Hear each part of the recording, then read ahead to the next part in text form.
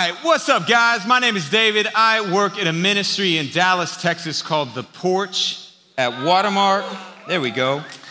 And I've been there for the last 10 years. I'm married to my wife, Callie. I've been there the last 13 years, doing The Porch the last 10. Married to my wife, Callie, of 9 years. We've got 2 kids and 1 on the way, a 5-year-old son named Crew, a 3-year-old daughter named Monroe, and a soon-to-be nameless baby boy, or not forever nameless, but a currently nameless baby boy due in January. I'm so pumped to be here.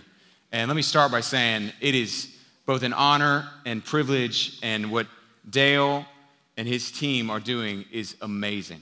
And so if this is your first time, make sure you come back. There's normally another speaker, and you're going to love him. And what you're getting to be a part of and what God is doing on this campus is remarkable, and it is unique. And when you're in this environment, you may not always see that. And so, Dale, thank you for having me. It's such an honor and fun thing to get to be here. I did not go to Baylor, but I went to Texas A&M. And because of that, I am very grateful that although you guys lost to the Horned Frogs last week, you beat UT and showed that the best Texas team in the Big 12 is not Texas, it is Baylor. And so on that note of, as an Aggie, appreciating you guys taking out the Longhorns, a few years ago, or a couple years ago, I guess, I had a chance to go, and I was invited to speak at a ministry called Breakaway that is on Tuesday nights, basically at A&M. And I had said yes to that, not knowing that I'd also agreed to speak at another college named DBU that's in Dallas. And that was on Wednesday morning at like 8:30 in the morning. And so immediately I began to play, do I need to ask for one of these back? And, I don't want to do that, or how can I make this work? And I did the math, and the ministry at A&M started at 9 o'clock, and I live in Dallas. And so if I was to drive from Dallas there, speak, and then drive back, it would put me home somewhere around like 2:30 or 3 in the morning, and I was supposed to speak at the Dallas Baptist University, another college campus, that morning. And I just did quick math, and I'm like, man, I'm going to get like 3, maybe 4 hours of sleep. And you may be one of those people, because you're in college, you can do that, where you can run off of that.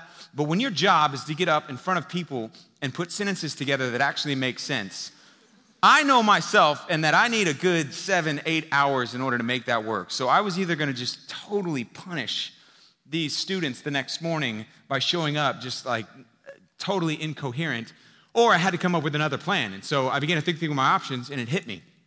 I have some friends that had recently started a private plane business, a charter business where they will take you and they'll fly you around. And that may be your world that you grew up in because you go to Baylor, but that wasn't the world that I'm used to or that I grew up in.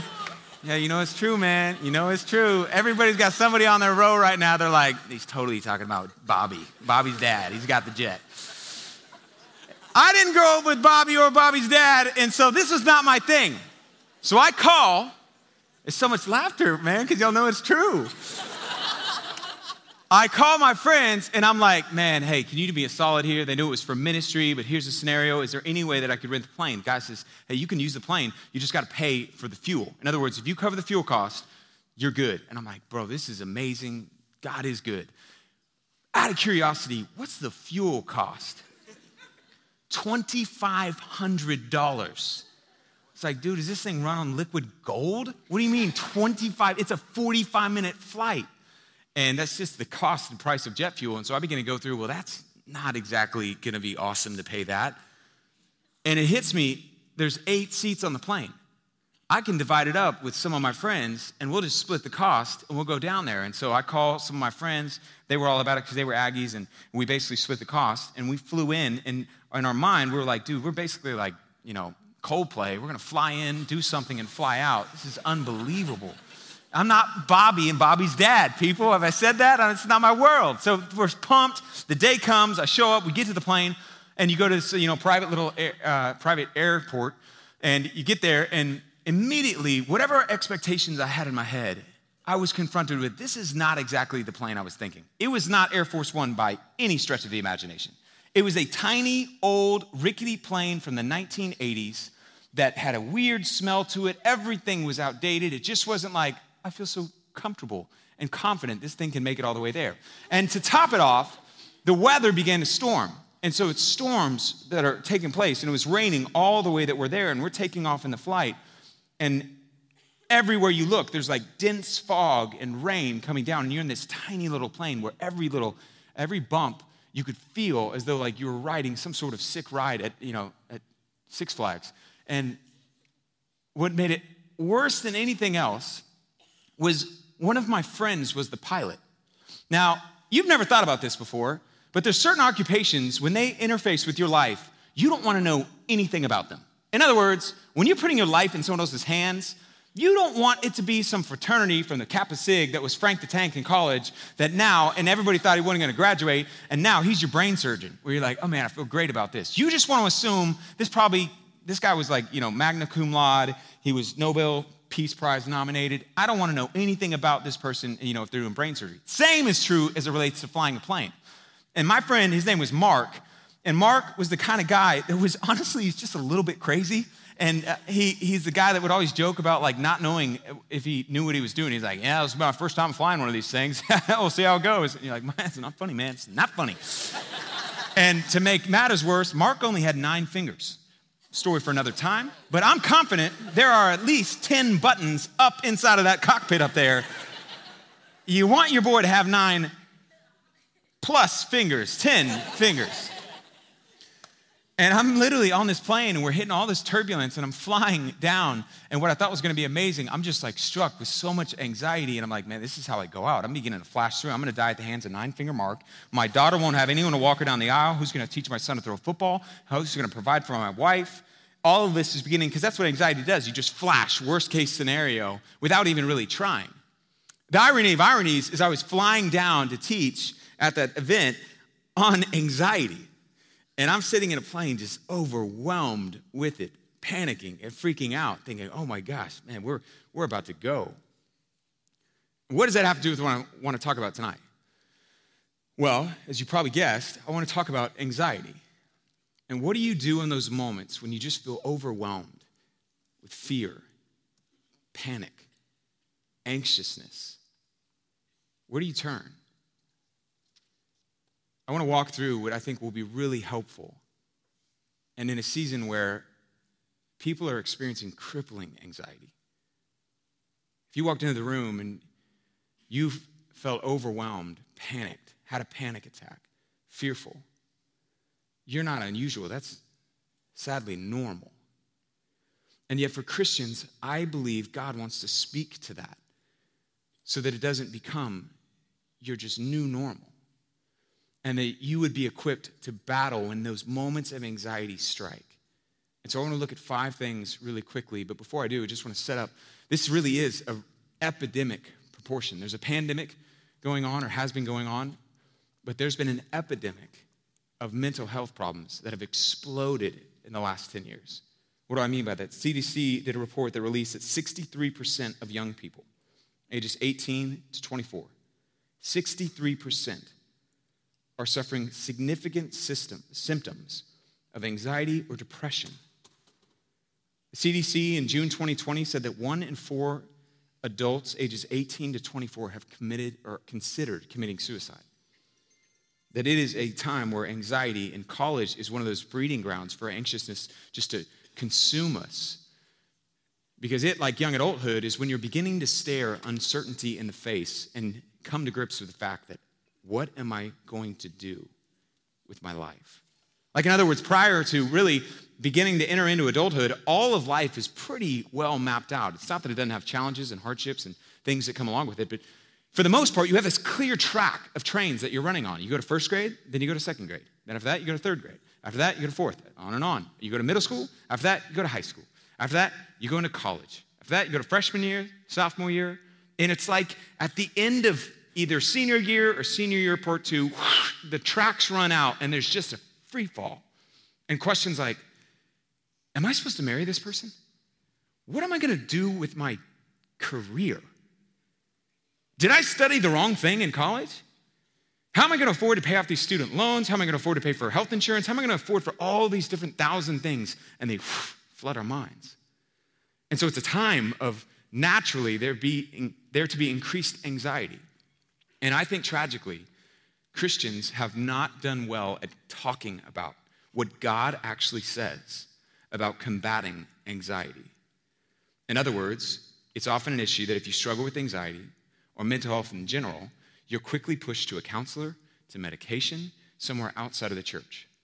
I am all for, or believe counseling, even medication can be incredible gifts to Christians, but they are not a replacement for God's word. And God has given those to be sometimes supplements, but not replacements, because God's word is our first line of defense. Now, here's why for most people who are Christians, it's not. They don't understand what it actually says. In other words, they have been mistaught or they misunderstand what the Bible teaches about anxiety. And they assume that if you asked, in fact, I would guess if I asked the average person here, what does the Bible say? If you were to guess, write it out, what do you think it says?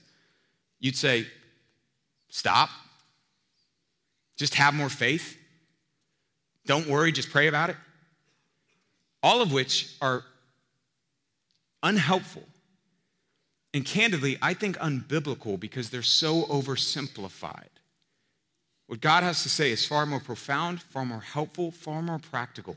And I think as we walk through this, you're about to be given some practical tools when those feelings of fear and anxiety rise up of how to combat them. So we're going to walk through in Matthew chapter 6, one of Jesus' most famous teachings ever, in one of the greatest sermons of all time ever, which is called the Sermon on the Mount. And Jesus, in Matthew chapter 5, 6, and 7, covers a lot of topics. And in chapter 6, he brings up the topic of anxiety. Turns out people have been anxious for thousands of years. This was 2,000 years ago when Jesus wrote. And he teaches what's called the Sermon on the Mount because he's on a mountainside and this crowd of people in front of him. And he launches into a conversation about anxiety. And he's going to give us 5 things. So if you take notes, I'm going to write out 5 different things that Jesus explains that I think will lead us on a path of a practical tool or tools to help you fight anxiety. Now, before I go into those verses, let me do something that I think may really help you. I want to define what the Bible means by the word anxiety or do not be anxious, because this is one of the most misunderstood.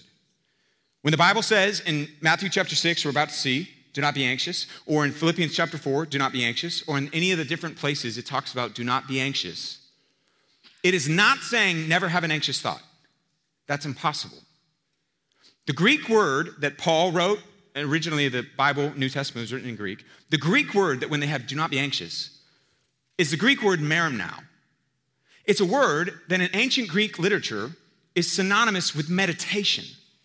So when Paul says, don't be anxious about anything, but in everything by prayer and supplication, let your requests be made known to God, and the peace of God, which transcends all understanding, will guard your hearts and mind. He's not saying, never have an anxious thought, just pray. That's impossible. He is saying, do not meditate on fearful, anxious thoughts. That is possible. And honestly, I don't know that any of us would disagree with that. In other words, my guess is you're 18 to 22 in the room, and all of that time of life, you have never heard the following from someone. You know what made my life way better than it used to be?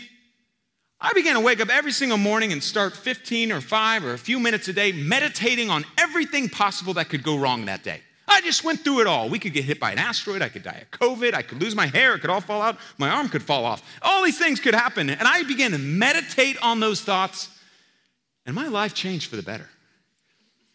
No one would disagree with that. And that's what Paul is saying. He's not saying, hey, never have an anxious thought. He's saying, do not meditate or choose to dwell and fix and focus on those anxious thoughts. That is possible. And so when you read the Bible and it says, do not be anxious, that's what he's saying.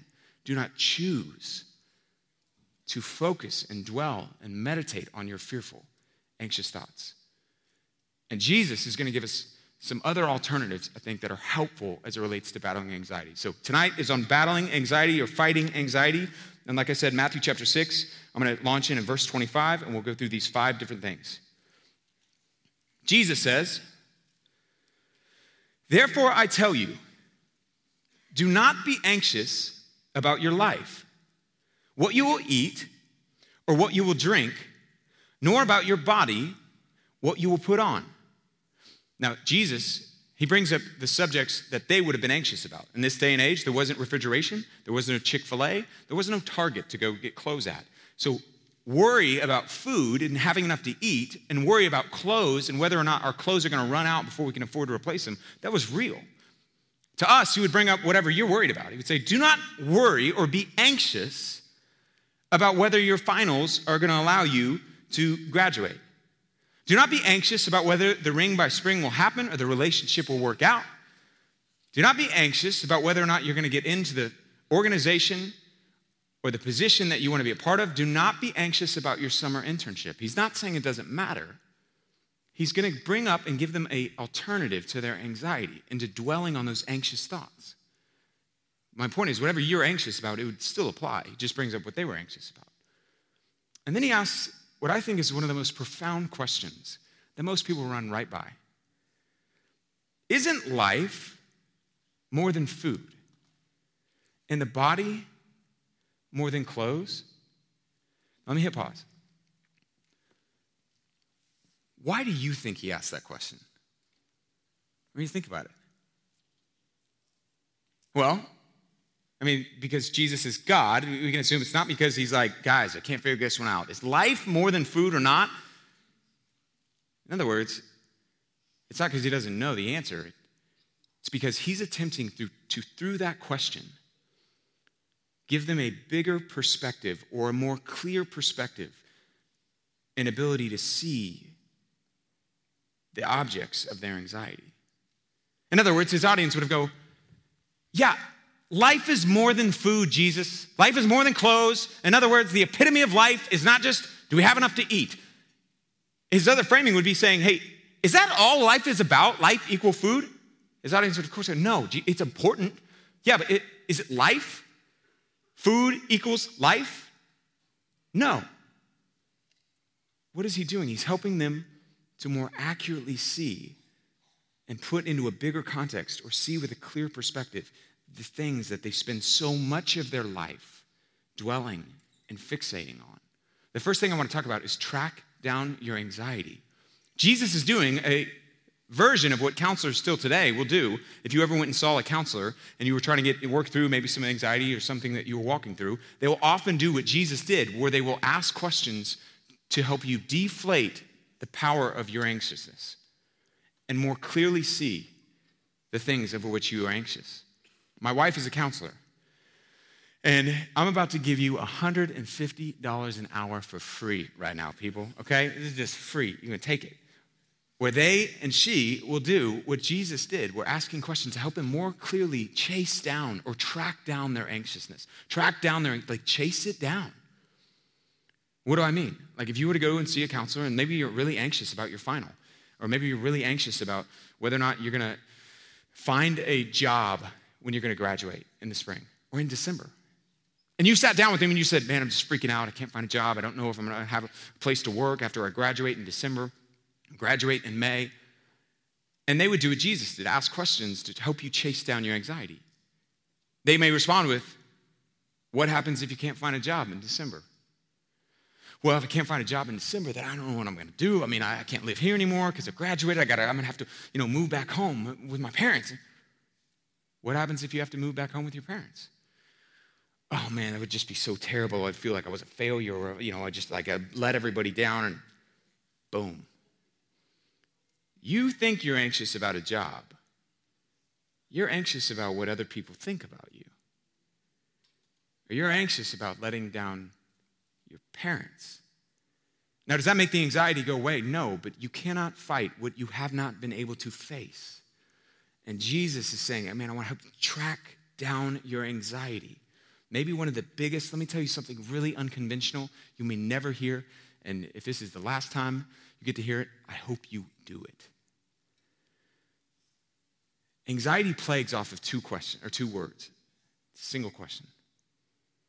What if? What if? What if we break up? What if they start dating someone else?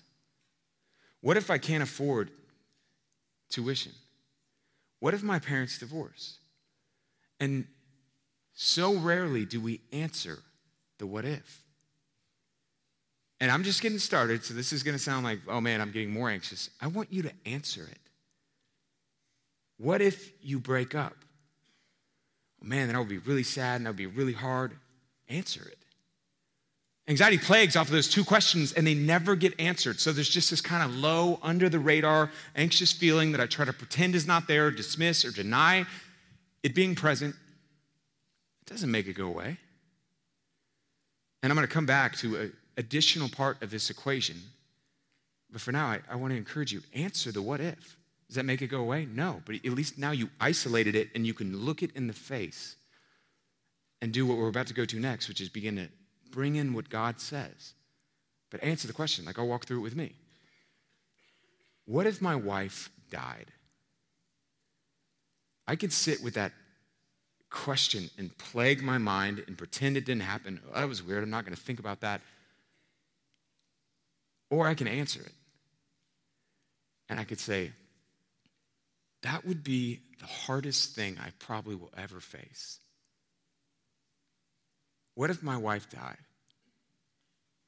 I would have to raise my children all alone and be so heartbroken. Now, does that make it go away? No.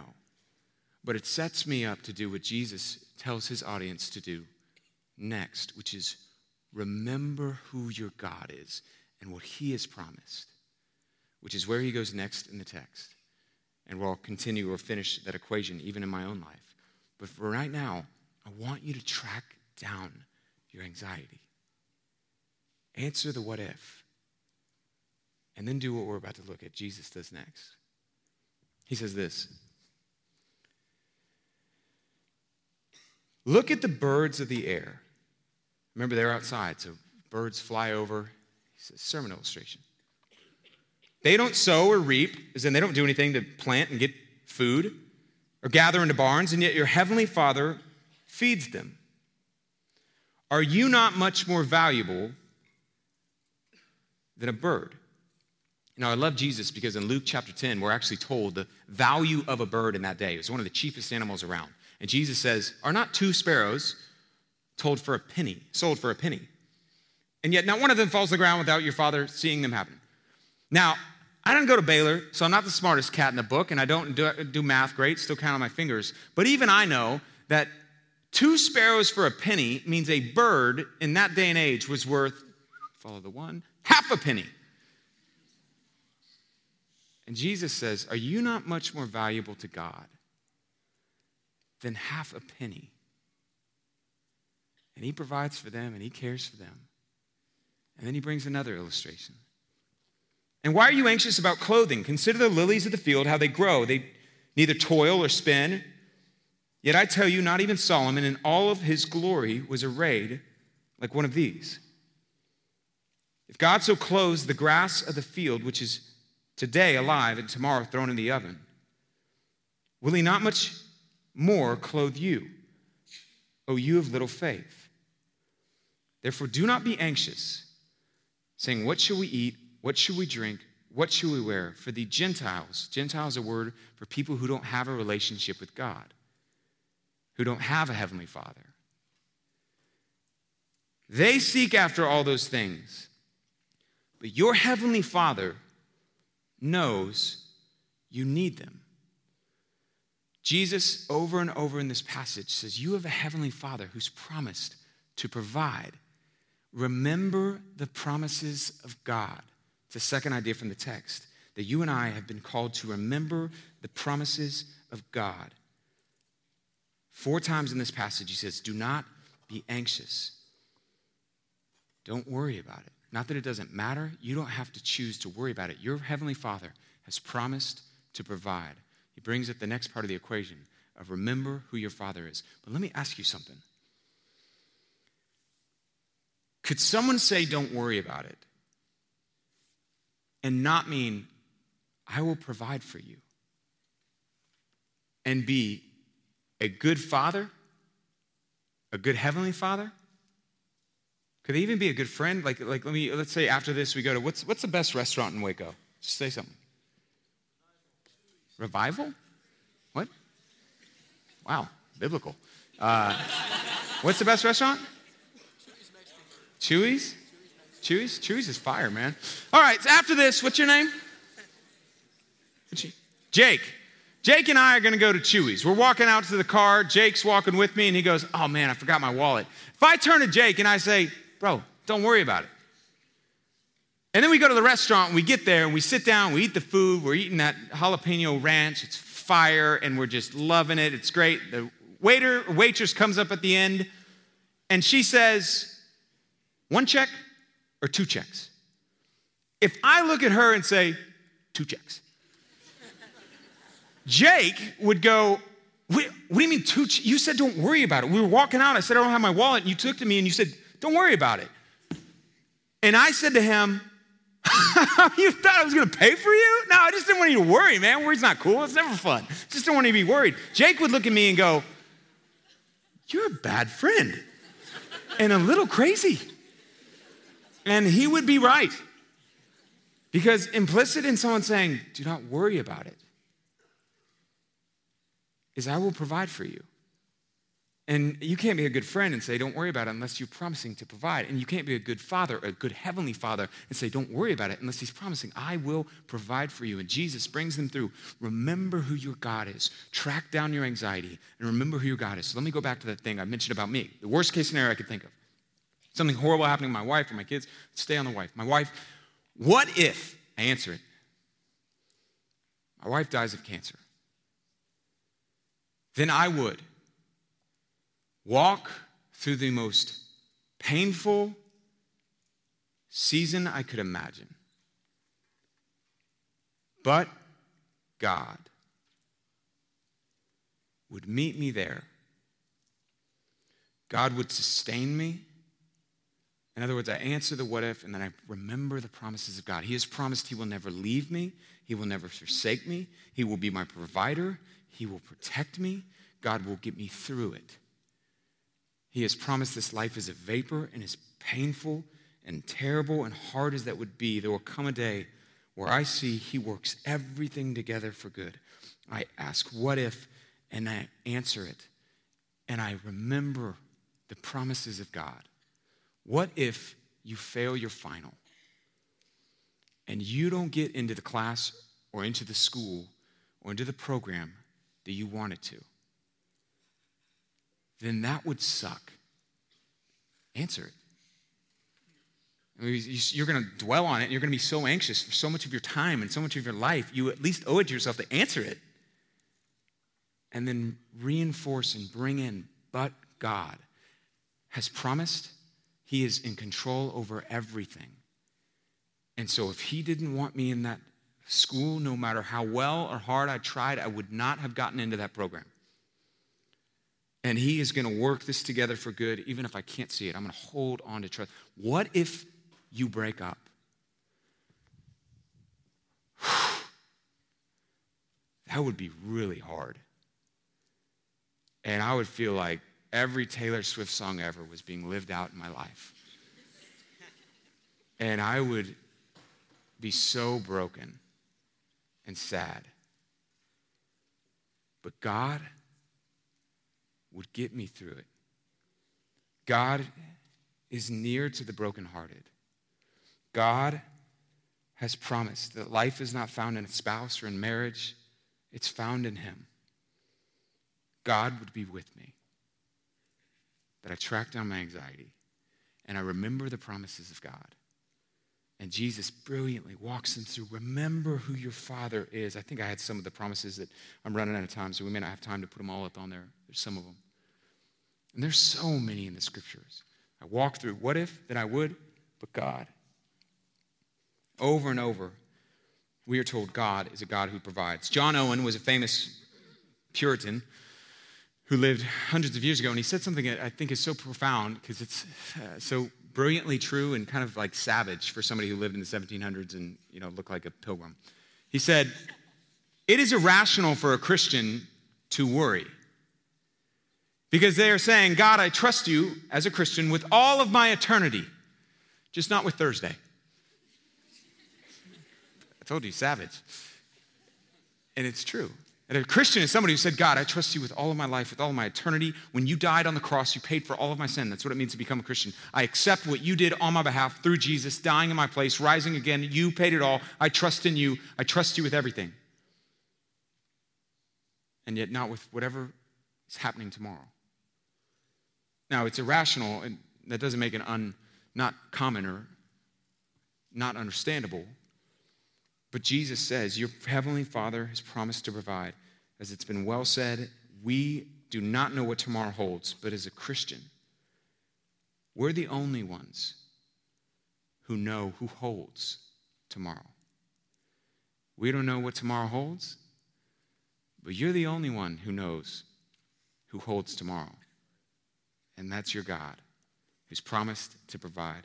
Finally, Jesus asks another question, or thirdly, he says, can any one of you, by worrying, add a single hour to your life? The third idea from the text is understand worry is useless. And Jesus brings up and he says, and while we're on the subject, can we all get on the same page? Just getting a consensus with the audience. Can we all agree worrying is never beneficial to your life? In other words, has worrying ever positively, or being anxious, ever positively contributed to the thing about which you were anxious? If you're anxious about whether or not you're going to remain single, does worrying and panicking about it right now positively benefit whether you're going to still be single? Does worrying about whether your parents are going to get COVID and something's going to happen, to their health, does that actually positively contribute or prevent that from happening? No. I mean, he's brilliantly hey, let's all get on the same page. Can we at least agree, in theory, worry is useless. It's not positively helping anyone. If anything, it's robbing you of the present. It's not adding to your future. And he brings up that idea of, can you add? In fact, studies have shown Jesus' question of, hey, you can't, by worrying, freaking out, is not going to change the future. It actually can take off of the future. Charles Mayo of the Mayo Clinic wrote, and he said this, worry affects the circulation, the heart, the glands, the whole nervous system. I've never known a man who died of overwork. I have known a whole lot who died of worry. And Jesus asked the question brilliantly. Even today, people are still confronted with it. It's not helpful. Now, here's why it's hard to even imbibe that idea. And I think one of the things that betrays even our way we think about worry is how we talk about it. As though, yeah, but I can't just let it go and just release all control. Think about that statement. We talk about control in a way that's really funny, I think.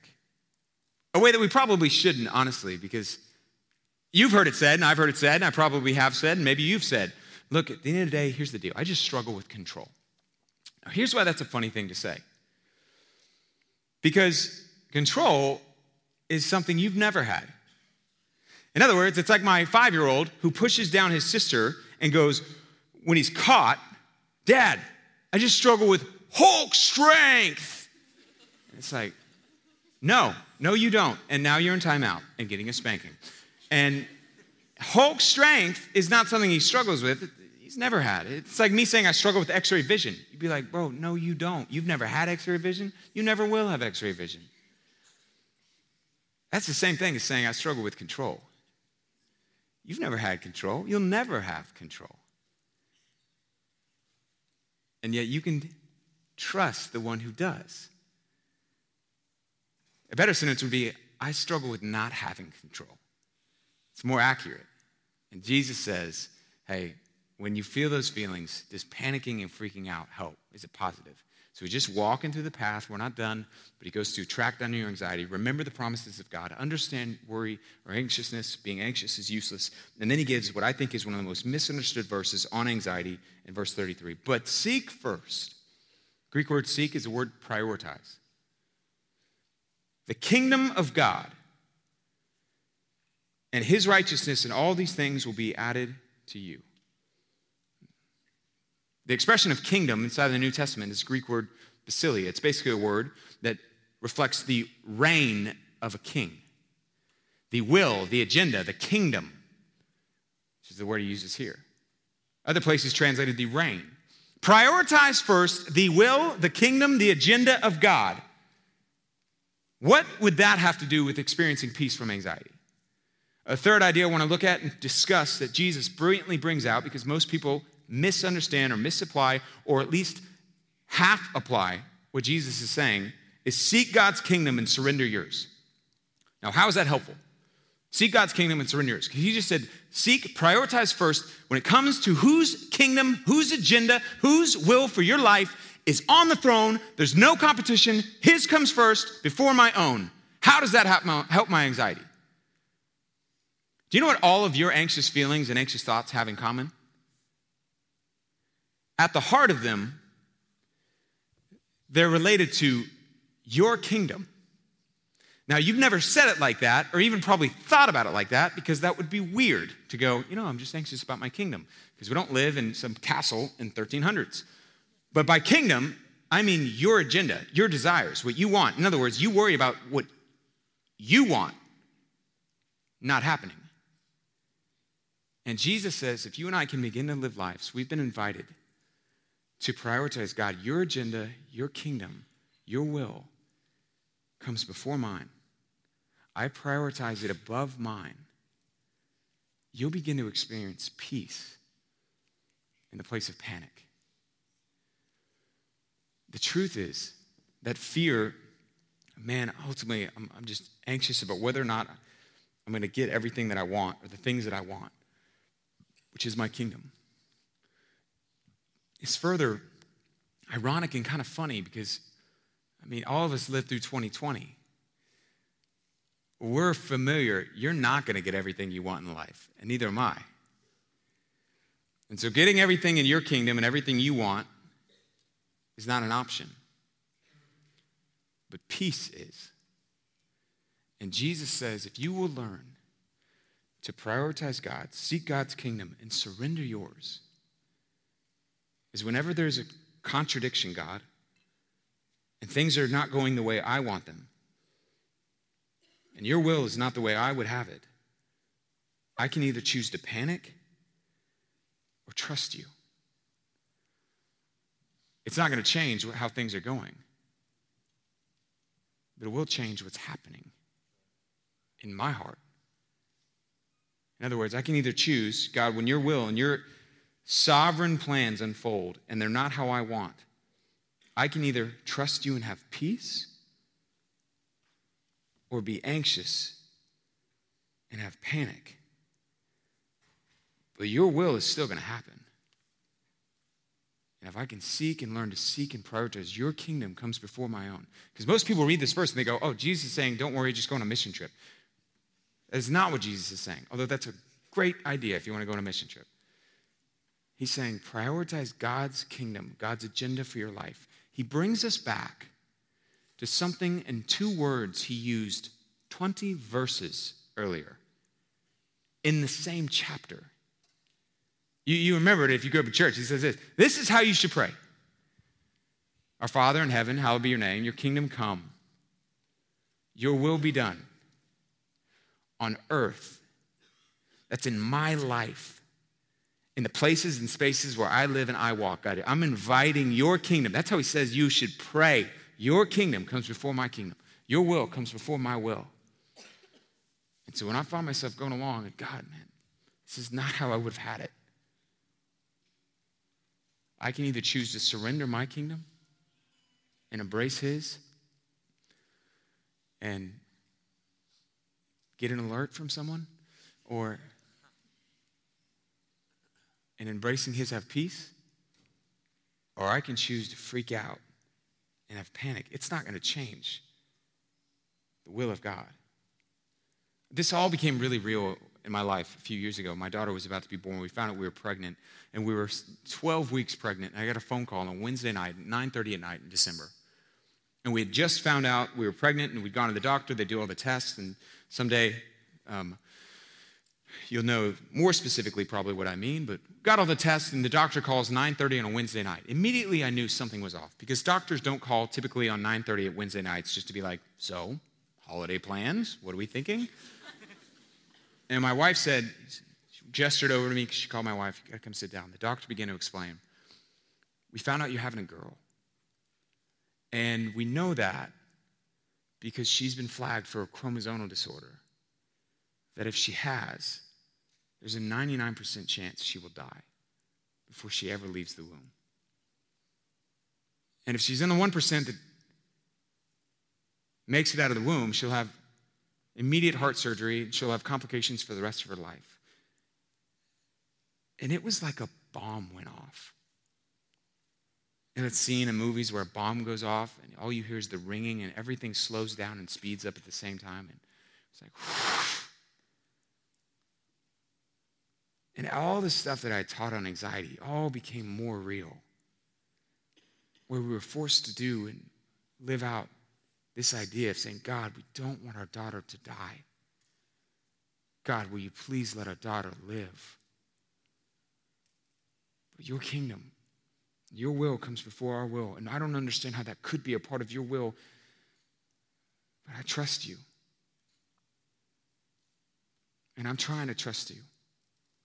And for the next 6 months, every day, we prayed some version of prayer asking God to let her live. And I wish I could say every moment in that season, I had so much peace because all I did was I would say, God, if that's your will, we trust you.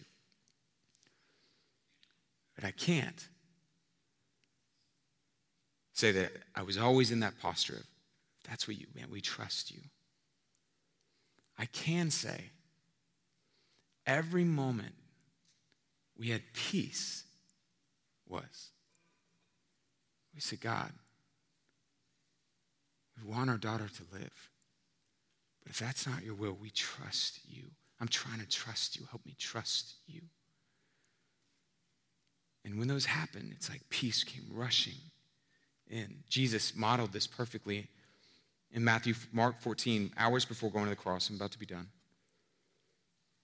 Where he said, my soul is overwhelmed to the point of death. Jesus is praying, and he says, Abba, Father, Mark chapter 14, verse 36, everything is possible for you. Take this cup from me, yet not what I will, but what you will. If you will learn to track down your anxiety, remember the promises of God, understand worry is useless, seek God's kingdom and surrender yours. Your will comes before mine. Yet not what I will, your will. You'll begin to experience peace. Finally, Jesus brings up what I think is such an appropriate way to end, where he says this. Therefore, do not be anxious about tomorrow, for tomorrow will be anxious for itself. Sufficient for the day is its own trouble. The final idea is take it one day at a time. Jesus says what some of you may be thinking, well, man, that's how you battle anxiety. I'm going to have to do this every day, and I'm going to have to do it tomorrow, and I'm going to have to do it tomorrow. Jesus would say, bingo. Anxiety is not something finally and fully and once and for all it goes away. It's something that will be a part of life, but it is something that you can face and battle on a day-by-day basis. And he says, take it one day at a time. Focus on today. Let tomorrow worry about itself. You'll face that when you get there. You focus on today. Do everything responsible today. You sleep well and let tomorrow worry about itself. You focus on one day at a time. It's like this. My wife and I, we love the beach and we love going out to the ocean. And so every once in a while we'll go on vacation and we'll go to the ocean. And a couple years ago I was out when we went with some family and we were there, and I was out with a sibling of mine. We were in the ocean just kind of throwing frisbee or the football. And soon we look up and realize that the resort that we were in front of was not the resort we were staying at.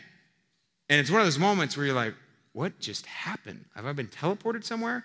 And I look down the ocean line, and I see several resorts down was the one that we were staying at. We had not intended to drift all the way down there. The current, by not intending to not drift down there, naturally just takes you down. You probably have had the experience. And so what do? When you're in that, you get up, you start walking against the current, you walk back to the place where you want to be. In the battle of anxiety, this is exactly what we do as Christians every single day. That the current of the world and life around you and uncertainty is going to attempt to push you in the direction away from peace, away from God, and towards anxiety. And you and I, on a day-by-day, moment-by-moment basis, decide, I'm going to intentionally walk against the flow and the current of the world around me.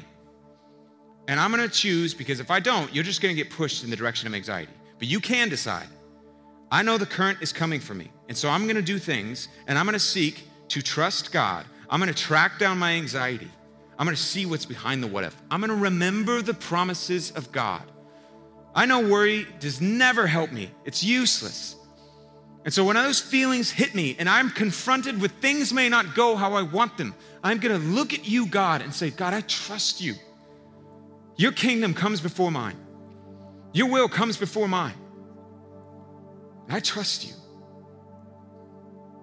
And I'm gonna take it one day at a time. Jesus promised in John 16, in this world you will have trouble. But I tell you this so that in me you will have peace. 6 months later, a healthy baby girl was born. And I don't know what God was doing. I don't know if it was a miracle. I don't know if it was a false flag. And I hesitate to share that part of the story because it makes it sound like that happens every time. And the truth is it doesn't. And you're gonna face things, and I'm gonna face things for the rest of my life that I wouldn't plan, I wouldn't want, and I didn't ask for. But God has promised, though in this world you will have trouble, you in me can have peace, knowing I am at work. You are never alone. I am near to you. You can trust me. I am with you. I love you so much, I gave my life for you. And you can either embrace that, hold on to that, and have peace, or you can hold on to fear and have anxiety. But God's will is going to happen. If you're in the room and you're walking through some anxious times, I'd love to close by just praying for you. And so if you will bow heads, everybody can bow right now, and wherever you're at, maybe it's something with family or school, or honestly, all the stuff that I even described, they pale in comparison to what you're facing. And I'd love to pray over you. And if you right now, where you are, would just raise a hand so that I can pray over whatever you're walking through, that although I don't know it, God does. And I'd love to pray for you. Hands all over the room. You're not alone. You're not alone in this room. You've never been alone in life. Father, I pray for every hand right now that's raised, that is walking through a valley of anxiety, depression, pain, fear, that you would be bigger in their heart, in their mind, in their life, and more real than all of those things. Their awareness of you and your presence and your nearness would be heightened, and that your peace would flood as they release to you their life, as they release to you the future. We know that fear and faith require the same thing in order to exist: uncertainty. And so now, would you allow, in the face of that uncertainty, fear to cease, to diminish, and faith to flourish? Thank you that you have defeated ultimately all anxious thoughts, all fear, all uncertainty, and conquered death through Christ. We worship him now in song and with our lives.